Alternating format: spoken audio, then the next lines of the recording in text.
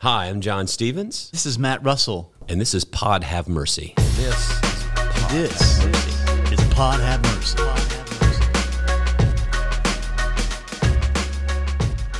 Oh, I'm John Stevens, and I'm here with Matt Russell. And today, I am really excited about this podcast because we're going to be talking with Dr. Mark Boom, who's the president and CEO of Methodist Hospital.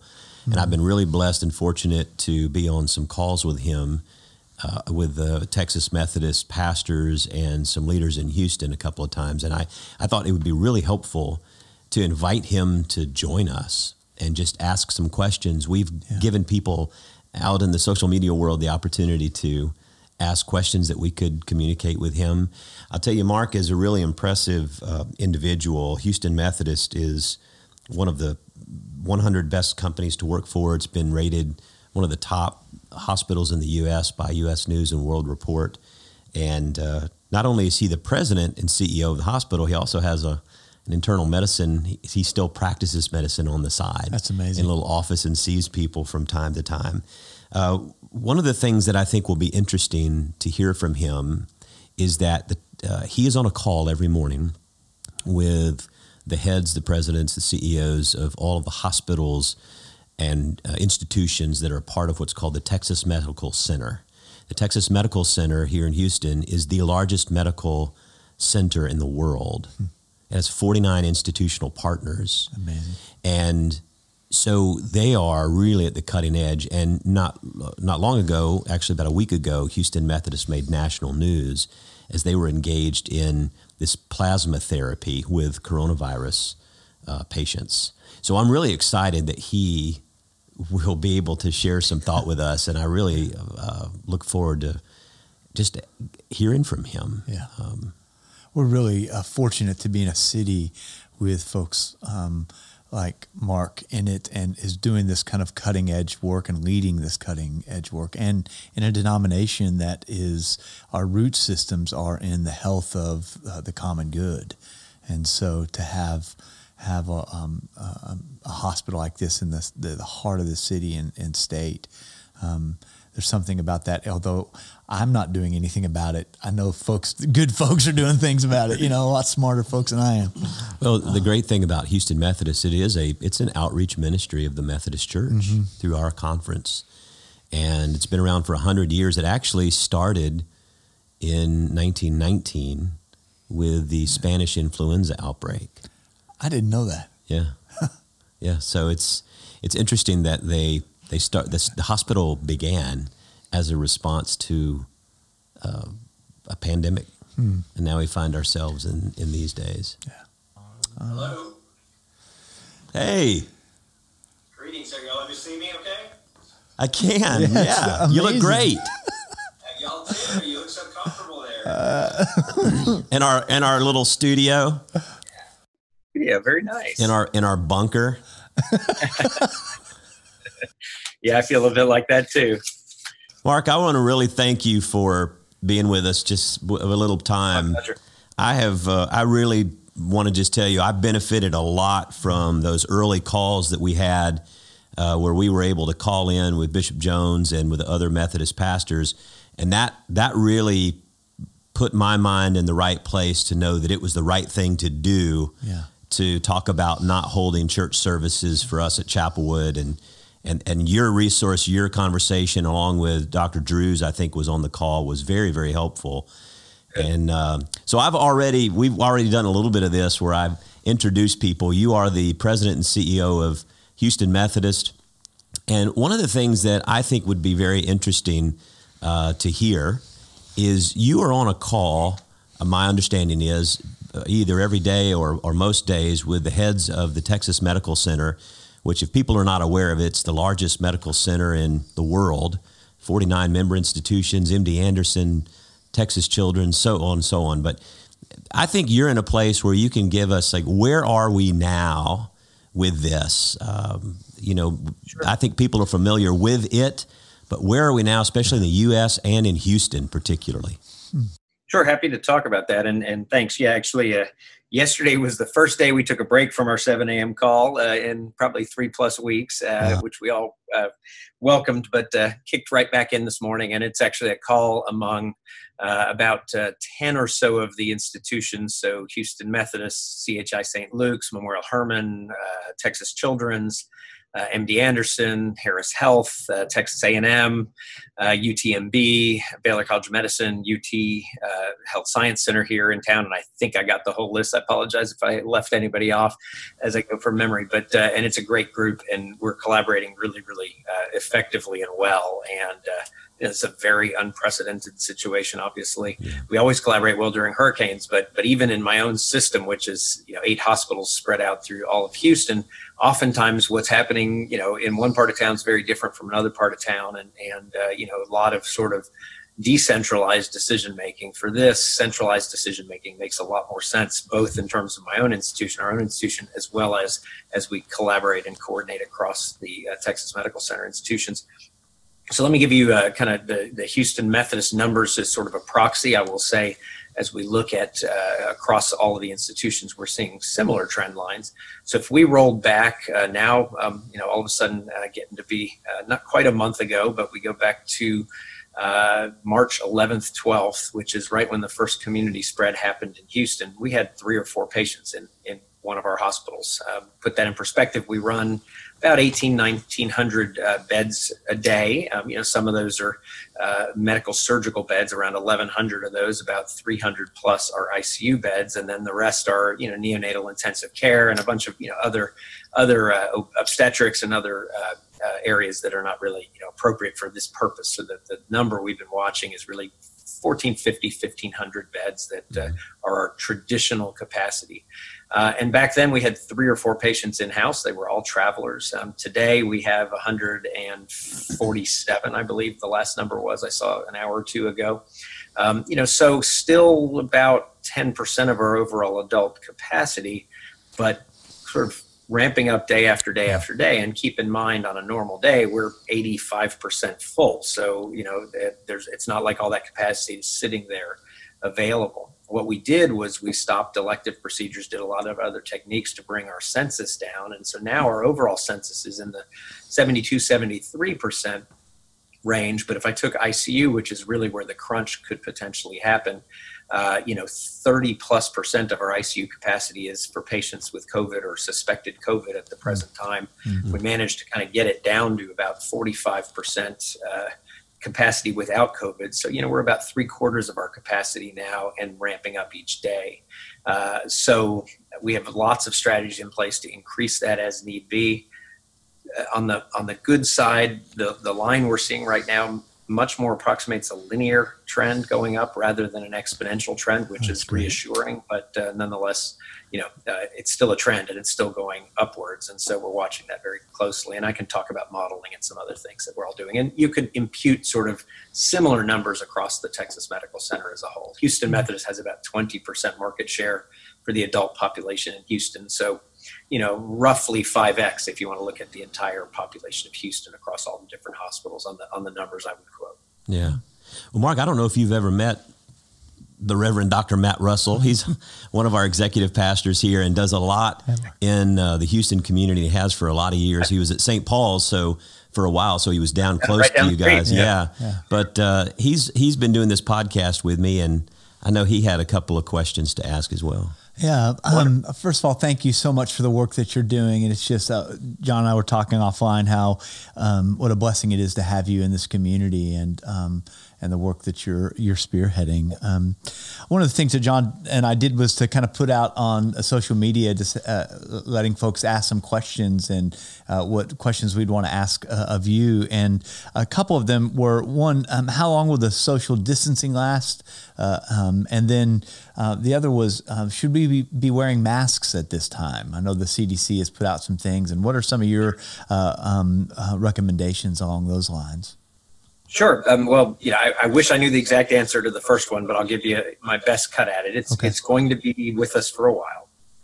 When we look at, and this will be one of the key messages everybody should take away from today, social distancing is critical to saving lives, to making sure that we don't end up with a situation where, this spreads literally out of control, because it truly gets out of control. At some point, it's unstoppable and it overwhelms everything. And of course, we've seen markets where it has done that, but quite frankly, could even be worse than that if things are not controlled. And so that social distancing is really key. So the answer to that question, to a certain extent depends on how well we socially distance.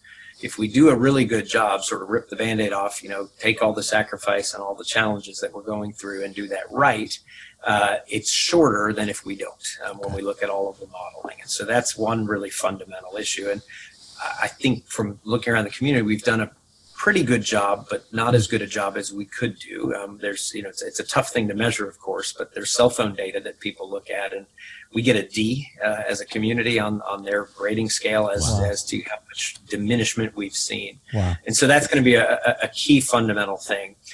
One key also, whereas we may on the downside of this slope emerge to a new normal, it is not going to be normal, quote unquote, the way we used to see it. There's going to be an extended period of time where kind of the rules of how we live are going to be quite different. None of us know exactly what that looks like, but I think we should expect that vulnerable populations will still stay somewhat isolated. I think we should expect that not social distancing as in stay home, don't go to work, but social distancing in terms of the practices we have are going to be quite different. On your masking question, really the theory around that continues to evolve and the data around that continues to evolve. CDC is now suggesting that people wear masks when they're in public, like going to the grocery store, other places like that. The rationale really is less about, if I'm going to the grocery store and I put a mask on, it's less about protecting myself. There may be some degree of that, but the main degree of this is protecting me when I'm wearing the mask from accidentally infecting others and infecting surfaces there. Because if I'm early and let's say I have the disease, I don't know it, I'm in a 2 or 3 day period before I'm symptomatic, and I may already have the disease, but I'm not symptomatic, or maybe 20 or 25% of people are asymptomatic, and so they don't even know they have it. That if I cough, if I clear my throat, if I sneeze, if I, allergy season, everything else for other reasons, I might unwittingly, put droplets someplace. Somebody touches their eye, touches their nose, touches their mouth, and they may infect themselves. And so with everybody wearing a mask, that should decrease that spread. And frankly, also, as long as somebody's not, messing around with their mask, which is one of the challenges with masks, people tend to put their hands to their face even more often when they wear a mask. And that's a challenge with it. But if people can learn like we all did, I still remember medical school when I started wearing a mask and scrubbing into surgeries and how hard it was not to, you're sterile, you're not allowed to touch anything. And, you'd sit there and your nose is itching and you just sit prepping it for 5 minutes waiting for it to go away. We all have to kind of learn to do that and be real conscious of not doing those things. So again, masks are now recommended by the CDC. Not everybody's wearing them, but it is useful. We've chosen in the healthcare environment to go to universal masking as well in the clinical areas to protect our patients. So all staff are wearing a mask in a clinical environment, not necessarily in some of the back office environments. So Mark, back on the social distancing, you say in Houston gets a D. That's not a passing grade. No. When I went to school, I would have never made it home alive. Right. But on the weekend, it's getting to a C, but basically they're looking at distances. And, this caveat this, right? This is distances cell phones are traveling, and certainly some markets are more spread out and everything else, but it looks at how much does each individual, and then they aggregate the data. It's much in the way, Waze or other things like that work, and looks at how much diminishment has there been. And you're seeing about a 40-45% decrease, which is really good.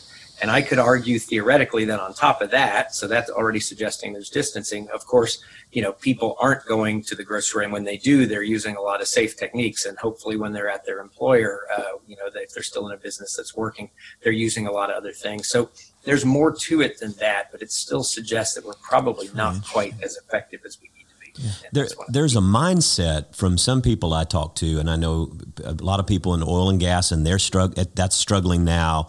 The economy is struggling. So you're hearing a lot of people saying, looking at our community, we're not New York, we're not Detroit, we're not New Orleans.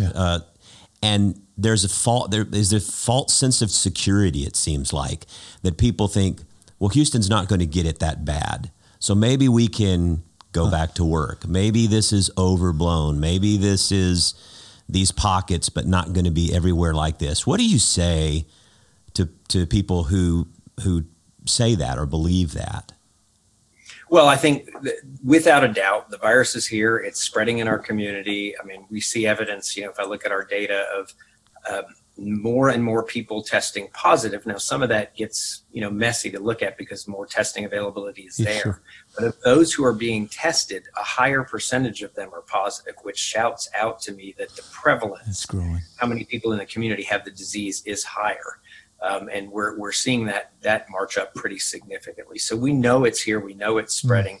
It's simple math. If we don't do these things, that will overwhelm us, period. And so until we get to the backside and see this curve going down and then have judicious ways to sort of release some of the restrictions, that would be devastating, frankly. We will see, a rapid, and once true exponential spread at a later part of the curve gets out of hand. I mean, if you look on aggregate across the world right now, it's an exponential spread. Look at the curve line. I mean, you're adding 100,000 people a day around the world who are infected. We don't want to see that in our population. New York City has 120,000 or something like that infected already. We don't want to see that. And we can keep that down if we all work together. But if we don't, and we go back too soon and we release too soon, that's what's going to happen. And ultimately, as hard as this is economically for everybody, that's going to be much more devastating economically if we are shut down to that degree. Now, there's a balance, and I'm the first to agree with that. And of course, my role is health. So, I'm going to be in the health lane, advocating for the health side. I just got off a call with the business community. There's a strong consensus that we need to do more. We need to do better right now to stop this so that we can get back to work and we can get back to work more quickly, because otherwise this will be very prolonged. So what I hear you saying is we need to do as much as possible in the short term. That gets us back to whatever the new normal is quicker, as far as the economy and the oil and gas and all that moving again. That if we half play at this, that's the danger that it gets spread out even longer. Correct. Exactly. Go ahead. When we think of the cities around the country that are kind of the epicenter of this, New York, Detroit, some of the conversations that folks are having is that they're being overwhelmed with just the healthcare system is being overwhelmed. There's not enough masks or equipment or those kinds of things. How are y'all doing in that regard? Where y'all are at? I can speak for us, but I can speak across the Texas Medical Center. Fast and furiously, we've all been working on making sure that we have the appropriate safety gear. I mean, safety comes number one in what we do, and protecting our staff and having that in place is number one. I feel pretty good about where we are. Lots of creativity, both in terms of securing the supplies as well as then using the supplies, as effectively and smartly as we possibly can. Reuse opportunities with sterilization techniques and a number of other things, and a lot of really creative solutions to lessen the use. Like our folks created an intubation box. So intubating is when you're putting a breathing tube down someone's throat or down someone's airways to breathe for them. Well, for the person performing the procedure, that is a very risky procedure, because that's right there, generating a cough. You have aerosolization of some of the materials in their mouth and their nose, meaning the virus, etc. So they created a plexiglass box that can literally go over the patient's head with holes in it for the person to work on, and negative pressure basically sucking out the contents within the box. So it doesn't eliminate the need for PPE, the personal protective equipment. In fact, they will continue to use it. It's a whole nother layer of protection. We have I call it it's almost a phone booth on wheels. It's a plexiglass phone booth with depending on the use, there's one that has some holes in it for some of those arms to use, or the other one literally looks like a phone booth, because a nurse may need to go into the ICU room where the patient is, simply to adjust a ventilator setting or to adjust a setting on an IV fluids or things. And every time to gown up and glove up and everything else uses a lot of PPE, but it's also very time consuming. So now they actually have this little plexiglass phone booth, and they'll roll in and they can go tweak it because they have complete barrier protection from what you'd be concerned about, and then roll back out. So lots of good old American ingenuity. That's great. So, Mark, recently, Houston Methodist made national news, with this plasma therapy.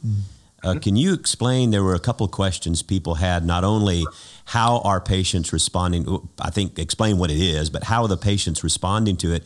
And then some people were even asking if they've had it, how could they be of help to you in this process? Sure, it's something we're very cautiously excited about it, and I want to temper a little bit of the excitement to make sure people understand this is it's a research project right now. There's good theoretical reasons for it to work, but we need to sort through those. So, what this is, it's a very old technique, and if you look at Houston Methodist, we were founded in 1919 during the Spanish flu pandemic, and people used this technique during the Spanish flu pandemic. And what it is if I get some sort of illness, my infectious disease, my body is going to make antibodies to that infectious disease, usually showing up one kind of antibody in the relatively short term and another kind in the long term. And it's actually a type of testing we use all the time at trying to sort out where people are in certain infections, hepatitis, and a number of other infections that we do. So the idea here is that between those antibodies and possibly some other factors in the liquid part of the blood, what we'd call it the plasma of the blood or the serum. Those are slightly different things, but basically the same idea, which is the liquid part of the blood. All of these things are circulating there. And so if you can take that from somebody who's a couple weeks out from an infection and they've formed all those antibodies and other factors, then give them to somebody with the illness, that may help them. So what we did was we got emergency approval from the FDA to attempt that in a couple of quite ill patients. We've now done a whole host of those patients over the last 7, 8, 9 days. Started with 2, not this past weekend, but the weekend before. And, we're cautiously optimistic by what we're seeing. These are really sick patients. So, there's a whole bunch of other things being done to try to help them. So sorting out exactly is it working or not is not an easy thing to do, but we're cautiously optimistic. Very importantly, this is all the precursor to what's just kicking off across many, many institutions around the country. We're collaborating with Baylor College of Medicine here also in the Texas Medical Center. And that's a multi-center randomized controlled trial of this to really understand its safety and its efficacy. If it works, and the other piece right now, it's being used in sick people, really sick people, but there's 2 other potential uses. One would be in healthcare workers or other frontline people as a preventative measure. And there's other types of situations where we give some kind of passive immunity that way to people who are potentially being exposed. And the other might be in sick people in an acute care hospital bed to prevent them from, maybe with some sort of indicators. That's what we'd have to sort out. Who's at highest risk of declining and ending up needing ICU care, and then trying to prevent them from declining and going into the ICU. If all of that works through the study, then theoretically, at least, we collectively, the medical profession, can actually manufacture the antibodies that are working, and that could become a very scalable treatment. Wow. Where we're hoping is that, hopefully, of course, it helps people who are critically ill. But the real huge hope I have is that it helps people who get sick, come to the hospital, and keeps them from getting really, really sick and going in the ICU. Obviously, that would save lives. Yeah. But also when we think about how to turn back on the world, if we knew that, okay, some people are going to get sick, but we'll get them in the hospital and we can prevent them from getting really sick and dying and needing ICU beds and everything else, that would dramatically change this calculus, right? I mean, if this disease, instead of having a 1.4% mortality, had a 0.1% mortality like the regular flu, or even lower, it would change the whole dynamic pretty dramatically. And so there's a lot of hope for that and other treatments in the earlier phases, leading up to a vaccine ultimately as the what could finally sort of put the stake in this. So if someone had COVID, they tested and they've recovered positive, if they are willing to help, are you looking for people like that? Okay. Absolutely. And I can easily get you a flyer that we have with the phone number to call. People have to be a couple weeks post, a documented infection of COVID. They can't have a whole bunch of other underlying health conditions. So they have to otherwise be relatively healthy. And then they'll undergo testing to make sure that, indeed the antibodies are there and we can test for the effectiveness of that. And then it's just like sitting there and giving a blood donation. You sit there for about an hour and they pull off this plasma from you. One donation can treat 2 patients, and people can, because it's not a high volume like a blood donation would be, you can actually donate twice a week. So one individual can help 4, potentially help 4 other individuals. That is great. Very, very excited about this. So I'm happy to get that forward over to y'all that you can share with your listener, your congregation. So thank you. Yeah, that's great. One of the things also, somebody asked us about this more recent stuff that came out about, there's the droplet thing, and now there's this aerosol, bioaerosol, that it can exist in the air. Should people be concerned about that? Is that where the wearing the masks now more often, is that where that comes from? Or is this I don't even know how to say it, aerosolization? Very good. Yeah. I came close. I broke it up in small pieces. I can do that. What are you hearing about that? Yeah, so there's been a couple smaller studies. They've been criticized a little for their methodology. There's also always the question of sort of clinical meaningfulness. Really, the preponderance of data still suggests that this is droplet spread, and that the reason for masks is to block the droplet transmission, et cetera. That's not to say in certain unique situations there couldn't be some more aerosolization of this. Certainly in high risk settings like a hospital setting where you are intubating somebody, where you're doing procedures, you can actually create that aerosolization, and that's why sometimes there's higher risk for it. But there's pretty darn good science around the 6 feet. It's nothing, of course, nothing's 100%. This is an evolving situation. It's a virus we haven't dealt with before, but there doesn't appear to be anything dramatically different from that standpoint from the flu or many other respiratory viruses that are spread through droplet transmission. So the science still really supports the 6 foot distancing, wearing a mask. I mean, look, you can't go wrong if you have a simple mask, to wear in public like that. It really don't see probable harm other than the messing with your face kind of thing. If you put it on and the next thing you know, you're constantly adjusting and messing with it, I mean, you have the possibility for self-inoculating even more than you would have if you didn't wear the mask. So you have to really control that in the same setting. I mean, if I go to the supermarket without a mask on, and I obviously have to handle groceries and other things, but I'm doing my hand hygiene effectively. I leave do that right after I load the groceries in my car. Pretty much told somebody I went to the grocery store the other day, I probably did my hand gel 15 times through the course of that experience, which is the right thing to do. Yeah. That's probably safe. If I go there and I wear a mask and now it's bugging me and I'm handling all these groceries and now I'm up there fiddling with the mask over and over again, I worry about that actually is causing risk to me as the wearer of the mask. So you really have to manage those sort of behaviors and be very cognizant of it. As I joked, but it really was true. As medical students, we all sort of learned how to, be sterile and not mess with these things. And it's not easy. Your nose will itch, your mouth will itch. We all have this habit of touching our face all the time. So that's actually great advice for lay people when it comes to medical stuff, is that you're wearing a mask and you could actually be touching your face more. And thinking the mask is helping you, and actually it's not. Yeah. You're defeating the purpose.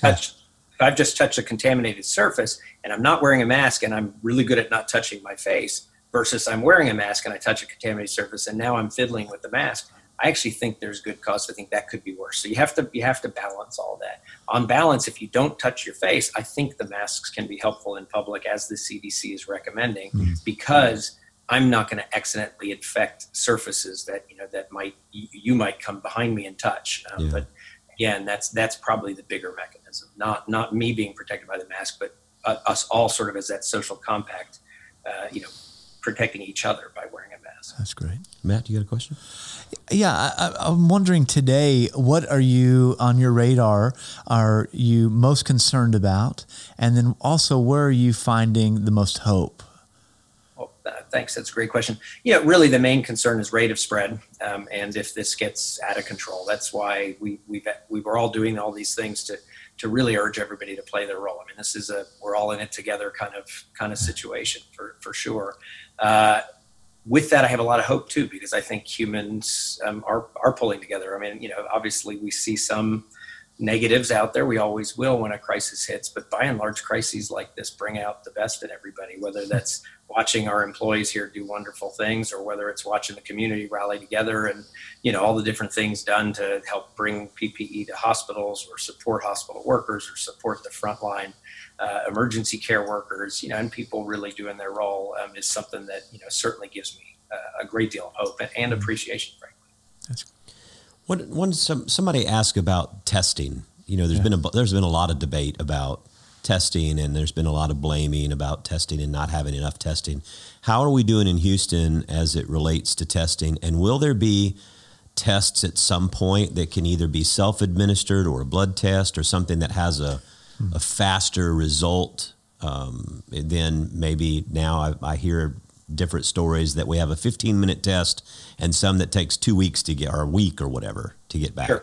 So the standard testing right now is what's called PCR. It's you do a nasal swab or a nasopharyngeal swab in the back of the nose and throat, and through essentially amplification mechanism, they look for tiny bits of genetic material.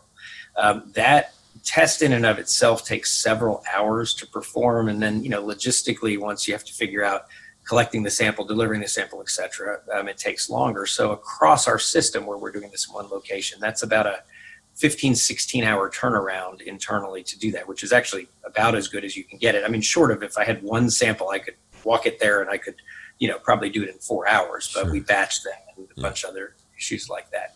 The sending out tests, and that's what most people are getting in the community right now, are problematic really because of backlog of LabCorp, Quest, a lot of the national testing organizations, because they're overwhelmed. Yeah. They're just getting massive numbers of this. And so you're seeing 3-4 day turnaround time, which if you're a patient at home and you're going to be quarantined anyway, and you're not really particularly sick, is far less than ideal. You'd of course like to get the answer, but from a clinical perspective, it may not actually matter that much. Again, we'd like to do it quickly, let me be clear, but may not have relevance clinically. Whereas in the hospital setting, you really need to know, are you dealing with it or not, for a whole host of reasons. So then there are other types of testing that are coming out, running the gamut from, a 5-minute test where you can get a 5-minute positive and about a 15-minute negative. So, it's not mass capability. You've also got some equipment that's getting released where it's much more automated, so that it's still a pretty manual process, what I described for the 16 hours or so. That'll speed things up dramatically, and you can do much larger scale testing. So you'll see institutions like ours, I heard this from UT just on a previous call today, where we think within a matter of a couple of weeks, we hopefully can get to thousands of testing capacity a day, and we can see the community do that as well. Where it's going to mainly be relevant is as we think about getting out of this situation, testing has to be a huge part of that. We need to be able to very quickly get results, very quickly follow up on results. We'll be playing, I think, this game of, kind of whack-a-mole kind of deal where, you're going to see a small outbreak and you have to figure out how to follow it, maybe in very local areas, do some quarantining and other things, and then you're going to go over here and do it again. And to do that, you have to have massive testing capability. You also have to have a very large public health infrastructure. So that's going to be an area where a lot of investment, I think, has to follow. If you look at Texas and you look at testing per, 1 million people, or testing per 100,000, whatever your benchmark is, we're in the bottom 5 to 8 in the country. The United States, up until a week or so ago, was way behind the rest of the world. We've been catching up, but that's especially because of the mass testing that's really started in places where the outbreak is particularly severe. Texas is still lagging as a whole behind much of the rest of the country on that one. Yeah, I think you'll see that change a lot over the next couple of weeks, but we're still behind. Is that have to do with just the resources that we have deployed to that? What's the reason for the lag on those testing? On the testing? It's really the fact that if you go back 3 months ago, the kind of public health infrastructure across the country, with the CDC stood up a test of their own. They had, you've read all this, but they had problems with that. It slowed things down. They didn't ramp it up. What we did, we did our first test on a trial run basis, not a patient with symptoms, but as a trial, in January. So we had it internally in January and started turning it on, solid 3 weeks ago. Frankly, we could do far more tests than we do today if we just had more equipment and more reagents and some other things, but those have all been on very short supply nationally. So we're running, 250, 300 tests a day now. So it's a very solid number. Like I said, everybody who needs to be treated, who's coming to us, needs to be treated, but that's a selected population. When I mean that, it's people who are sicker, who've already passed a screen with their physicians. They're coming in, getting tested. So, actually we're probably admitting 40 to 50% of those individuals who get tested actually get admitted into the hospital. Someone also not who get tested positive, of course. Oh, okay. Yeah. Someone also said they had read a study somewhere, I guess, I think Johns Hopkins, about Italy and New York City, the hospital systems, and becoming overwhelmed had to do with they were using, the way they put it was conventional intake processes, but this is an unconventional situation. And I guess, they were asking, as it relates to a pandemic, how are you at Methodist and the other hospitals thinking in terms of operating differently? I don't know if this is connected to these pop-up hospitals that they're putting in convention centers, if that's connected to this conventional versus pandemic type way of doing things. But can you speak to any of that? Sure. So, in terms of it's kind of a bifurcated question. Let me get the front end, which is, when one comes to one of our emergency care centers now, there is a front line intake process where people really get bifurcated into, okay, you need to go down a path of being evaluated for COVID, or you are here for some other reason, and there's no reason, on a quick screen to think that you might have COVID. Of course, the higher the prevalence of the disease in the community, the more people who may be coming in for something else who may also have COVID. So that's something we're watching closely. So that's handled very differently than in regular, quote unquote, regular times. Yeah. We've done this with H1N1 and other times where the flu has been particularly significant. The other question really comes down to what I'd call surge capacity, which is, right now, as I mentioned earlier, we're using about 30% of our ICU beds for patients with COVID or who are being tested for COVID. We have about 45% of our ICU beds are being used for other purposes, which is far down from the 75, 80% we usually have. But we turned off all of our routine care and surgeries and a bunch of other things to do that. So we still have about 25% of our typical ICU capacity available to surge into COVID, which on the curve we're seeing that's going to be a matter of days before we use that, maybe a week, if we don't see an acceleration. We have plans then in place where we could literally double that capacity, and that's by taking lots of other sites of care. So, if when you go to surgery, you might be in a pre-anesthesia area where they're actually, starting to give you some of the drugs and get you ready for surgery and other things. Or you might come into a recovery room after surgery. Well, We're doing, less than half as many surgeries as we would normally do, far less even on the outpatient side, again, for bring up capacity. And so a lot of those areas can turn into ICU space, et cetera, et cetera. And so we can, easily is too strong a word, but fairly promptly and without too much extreme difficulty, probably double our ICU capacity. Now there's staffing issues, many other issues. It's not easy at all. And so that allows a great deal more surge. But after that, you have to really get creative internally in what I call surge in place. And then after that, you have this issue of, do we need additional hospital capacity outside, which are the field hospitals, convention centers, all of those kinds of things. There's active work going on at the county and city, working in collaboration with the hospitals and planning those kinds of things. Knock wood, we're not there yet, and I sure hope and pray we never have to go there. But of course, we're preparing for all eventualities. I think this next 7 to 10 days, when we see what curve line are we on, versus some of the modeling will tell us whether we can get by with, for example, a doubling or a doubling and a half of ICU capacity within the institutions without needing those, or whether we truly have a problem and have to go more broadly than that. We just don't know the answer to that. You kind of asked the next question. For Houston, I've seen different things. You said maybe the next week. I know there's been talk on the news. We're at April 6th today. What is today? We already talked about how time is irrelevant these days. It's just every day is the same. It's like Groundhog Day. And then I've heard that it won't be till May 6th that Houston sees its peak of the apex. And so we see New York is having that. Detroit, these big cities are hitting the surge that needs all this other field hospitals and everything else. Yep. Do you have a modeling or a timeline of thought of as far as Houston or Texas? Are we still on the upswing? And what do you see as sort of the top of this curve for us? Yeah, we most definitely are still on the upswing. No question about that. Lots of models out there. They are directionally consistent, but of course, a model is just that. It's a model, and I mean, every single model is wrong by definition, right? Because none of us have a crystal ball. But, one of them is going to end up being better than some other. It's like predicting the stock market, right? People can always look at it and afterwards they're like, oh, look how good our model was, right? But then there were 90 other ones that weren't so great. But if you look at some of the main modeling sites, one of the ones we use a lot from a more aggregate basis externally is University of Washington IHME site. You can Google that and find it. It's a very reputable site that has state-by-state data. Now, when I pulled up their state-by-state data for Texas on Friday, it was telling us a March 6th, if my memory serves correctly, peak. And when I pull it up today, it's telling us something like an April 17th peak at a much lower peak. So that's actually a good thing. Good. But it's gone back and forth based on, what they're seeing. So that's a very broad level one. That's Texas-wide. We have a couple models. UT School of Public Health, Dr. Eric Boerwinkle has been very active in doing modeling for Houston. His most recent model suggested a peak towards the end of the month.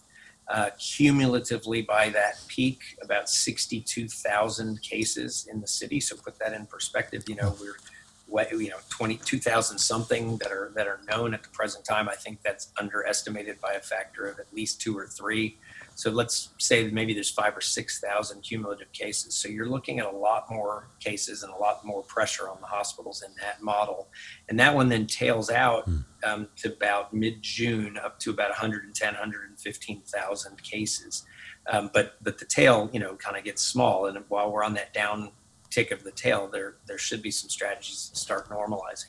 We have an internal model within the Texas Medical Center that looks at how are we tracking other cities. And right now we are very parallel with New York, with Lombardy, Italy, with others. Now parallel, we're a little lower on a normalized basis, but the rate of increase is no different. And what we saw in New York was, a week, 10 days ago, and we're about 10, 11, 12 days behind them, they sort of broke their curve. And that was one of the challenges. So they were tracking along and then it really accelerated. So we don't have an answer yet as to which curve will we follow here.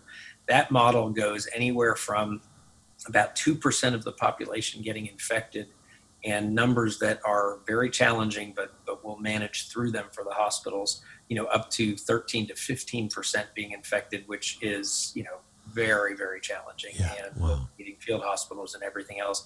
The fundamental thing is the social distancing following everything that's happening to keep us down on that 2% curve, maybe even lower than 2% curve. And we're going to be okay. I mean, it's going to be a challenging month for sure, but we're going to be okay. And so, that just, to stay hopeful and positive, when I hear that, you can immediately go to the dark places in your mind and think about all the bad. But it also is a warning to not be complacent that all this is happening in these other places, and we seem to be okay in Houston.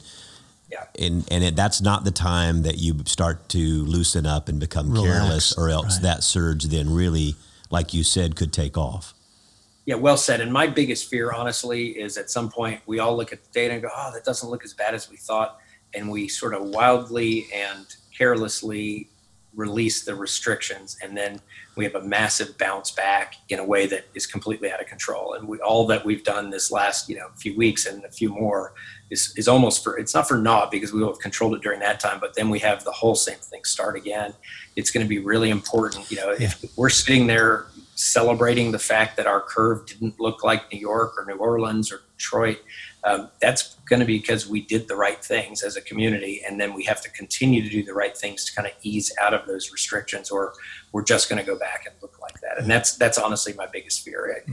We've said oftentimes as a group of CEOs, look, if people criticize us at the end for being, oh, wow, this didn't turn out that bad, and they criticize us that we were overly worried, frankly, that we will have succeeded, because at that point we're going to look at it and say, yeah, the reason it feels that way is because we did all the right things and didn't end up on that other curve.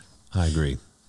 It seems so important to be listening to the medical professionals at this time, right? There seems to be so much opinion that's there, and when I listen to you and to other medical experts, it seems to be the same thing over and over and over, which is physically distancing and acting with a lot of precaution in these days to come.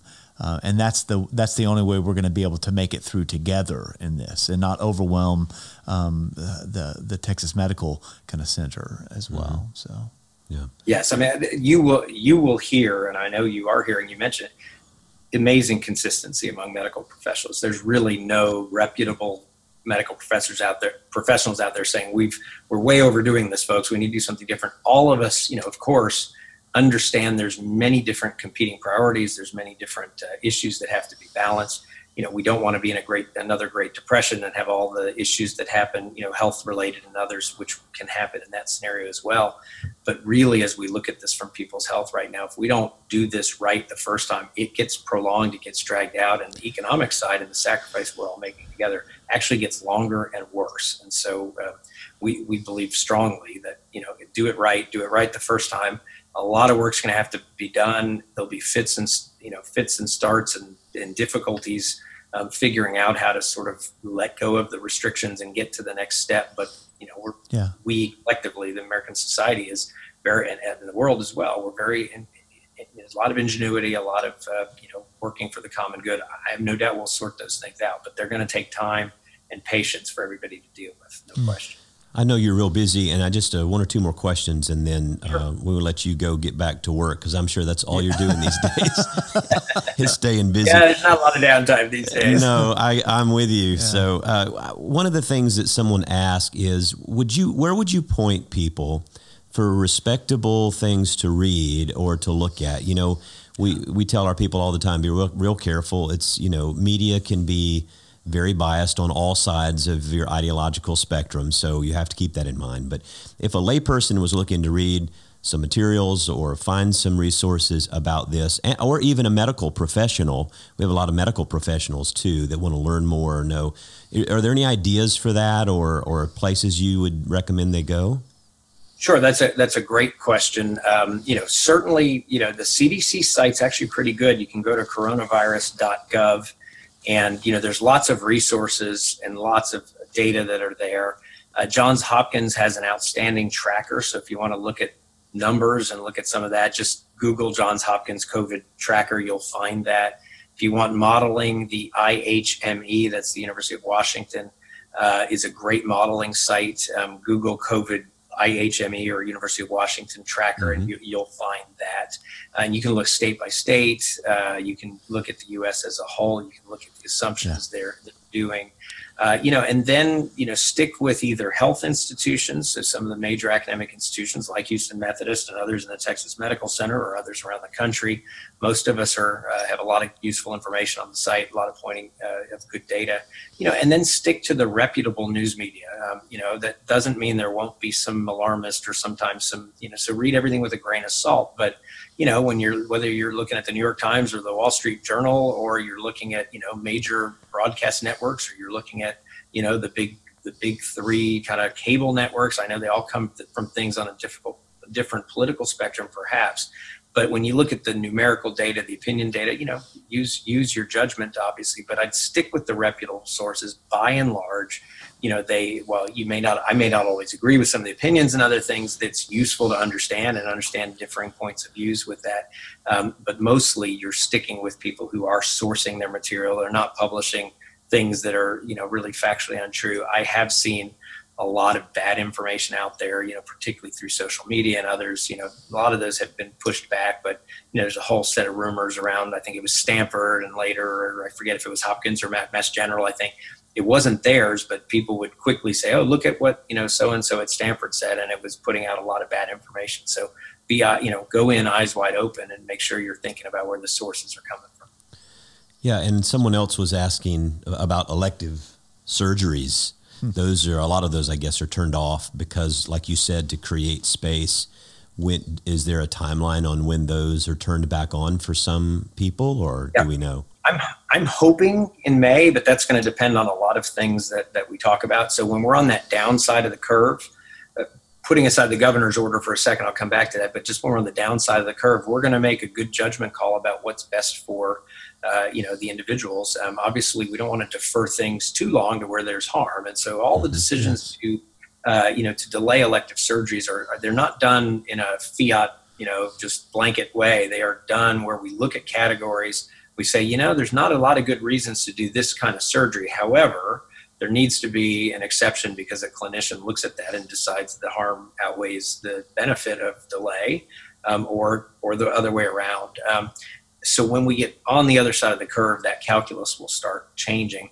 I say that with the caveat of, very rightly so, the governor made that order for the state. And so, of course, that'll need to be released.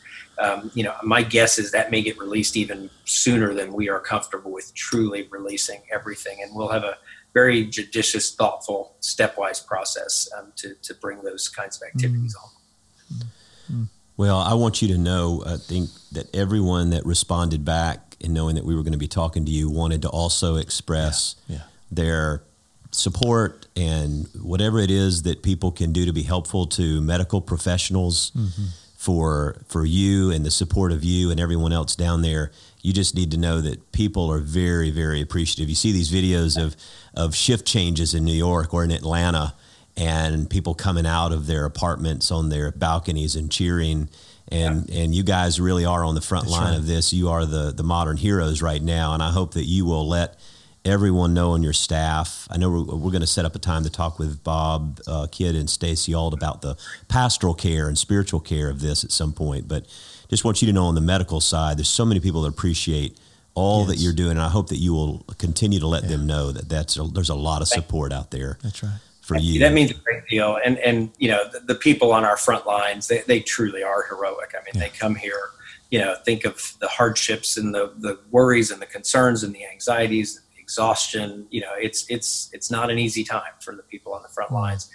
But, what I hear over and over again is, this is what I trained all my life to do. This is what I was called to do from our colleagues. And it's really humbling and amazing to watch them just, do the right things and step together. And, for an institution like Houston Methodist, that obviously is faith-based, that has wonderful values, watching people live that out every single day. It's beautiful. It really is. Well, having served on the spiritual care committee, just the way Methodist goes about the ethics aspect of making these decisions for families and the spiritual care is equally important to everything else that goes on. What, before you go, any question we didn't ask you, or anything that you'd lift up that you would think is important? No, I think you asked, a lot of great questions. A couple other thoughts. There's a few other drugs out there that are being used, whether HIV drug like remdesivir, in which we're in a study and can also get compassionate use. That's a IV drug for really sick people. And then you hear a lot of the drugs. And I guess the one cautionary note to folks is, you'll hear a lot of optimism about some of these approaches, hydroxychloroquine, chloroquine, the malaria drug, Plaquenil, or rheumatoid arthritis. While we have some cautious optimism, we're far from certain that those work. And so we're working very hard to try and sort that out, try and figure out if it works. But there was also a lot of data about that plus a Z-Pak, azithromycin. The reality is the combination actually can be quite dangerous from a cardiac electrical standpoint, and is not one we really want to encourage people using as an outpatient. We might use it as an inpatient, but there we're able to monitor and care for somebody. So use caution as you interpret those kinds of things as well. But I think there's hope that some of those treatments may hopefully come out. And then the other thing we didn't talk about is the vaccine, and there is fast, furious work being done on vaccines. It's honestly a triumph of medical science that for almost a month now, pretty better part of a month, that we have vaccines in clinical trials around the world. Which that's 3 months after the vaccine showed up. The typical vaccine took 15 to 20 years to create before. And so it's very exciting to see how quickly that's working. But the reality is it still takes a long time, because eventually we're talking about, vaccinating hundreds of millions, if not really billions of people on the planet. And so to do that at that scale, you really have to make sure that you've gone through the right processes to make sure what you're giving them is safe. Vaccines are incredibly safe because they're so well studied. and because we study populations and figure out the best formulation and best efficacy. But that's why it's going to take 12 to 18 months to get a vaccine, and it's frankly going to be amazing we got one that quickly compared to the rest of recorded history. But that will ultimately be something that's very critical. Well, Mark, can we just have a prayer with you real quick before we let you go? I would love that. We'll take every prayer from everybody out there. Pray for all of us and pray for our population. We really will. Let's just pray. Lord, I thank you so much for Mark Boom and for all of the leadership at Methodist Hospital and for all the leadership at the Texas Medical Center. I pray for the doctors and the nurses and all the healthcare workers, all the mental health professionals and spiritual care professionals, everyone that's working in every level and every aspect of the hospital work and public health. I pray for them, for strength, for their families, for safety. And Lord, we pray for an end to this virus and pray that you would give us the strength and the comfort and the wisdom and the discernment to be able to take the next right steps as we listen to these that you've gifted and given these skills and graces to help us make informed decisions. We lift up Mark to you, and we just pray for him and for his family in the name of Christ. Amen. Mark, thank you so much for being with us, brother. And you just got our support. Anything we can do, people here want to know if you need anything, or, we've got our folks that want to sew masks or whatever they can do. I mean, so just let us know. Okay. We will. And we'll send you the information about the donating of the plasma. So that would be great. Great. Thanks, thank brother. You so much. You be well. Thank you. Blessings. Be well. All right. Thank you. What a great guy. That was amazing. Can you imagine being the president or CEO of a major hospital in a time like this? I mean, your job already is probably overwhelming, and then this happens, and your job is 24/7. Yeah, I would imagine. Yeah, and he's having to take in so much information, disseminate it quickly to business communities, to pastors, to, This is why he is such a great resource, and I'm really glad we were able to get him, because he is resourcing and talking with governmental leaders, business leaders, oil and gas companies, and nationally, but particularly in Houston, to help make decisions that we need to make. It's pretty amazing. He indicates that we are going to have some type of a surge in Houston. How bad that will be is going to be on all of us, and how seriously we take the social distancing. Well, Matt, what are you doing this week? Same thing you did last week and the week before? I don't have no idea what that is, John. It's gone into a vault somewhere that I don't even remember. I know what I'm doing this week, though. What are you doing this week? So we've got some self-care stuff that we're doing with groups, both recovery groups and mental health groups in the church. And then I'm doing my Bible study on Friday. I'm preaching the sunrise service. It's Easter this week, which is just crazy. And so we're both preaching, but not on Easter Sunday. Yeah, not on Easter Sunday. And so that's really odd. Well, but we're keeping social distance. Yeah, that's right. So do you have a link for Zoom or any way that someone can sign up to do that? Yeah, sure. So, our Zoom Bible study on Friday at noon. You can get on Facebook and Hitchhiking Through the Bible.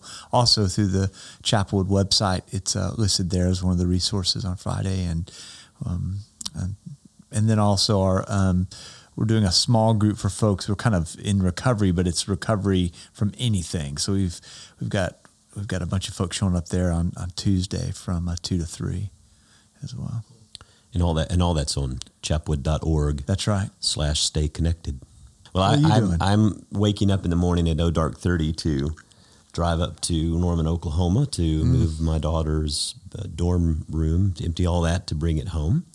And that has to be completed in order for us to be officially checked out, and then to determine, will we be prorated room and board and all that? Who knows? I mean, It's just not something you expected to do on Holy Week, to be given a short little window when to come up and do that. Get out. it will at least make the rhythm will be different. Yeah. So yeah, that'll be unique. And preaching, we're participating in filming Good Friday service, and then also Easter services. at different times before Easter Sunday, which is really unique. But I've been thinking about the first Easter, and you had in John's Gospel, Mary by herself in the garden, or in the other Gospels, just a couple of the women that went to the tomb and found it empty. Yeah. And I always think about Mary trying to touch Jesus, and he says, "Do not touch me, for I have not yet ascended." And I think there's social distancing. Do not touch me. Keep your distance. But then also when they ran back to the disciples they're gathered together in their small group in quarantine. And I'm thinking, this is going to be Easter like it was in the first time. That's right. For all of us. That's right. Right. Yeah. And a lot of a deep sense of dread and unsureness, right? And in the midst, Jesus continues to say, "It's I. Do not be afraid. It's me." Shows up in the midst of them. So, yeah. Well, I'm glad we were able to do this and spend some time with Mark. I'm John Stevens. And I'm Matt Russell. And this is Pod Have Mercy.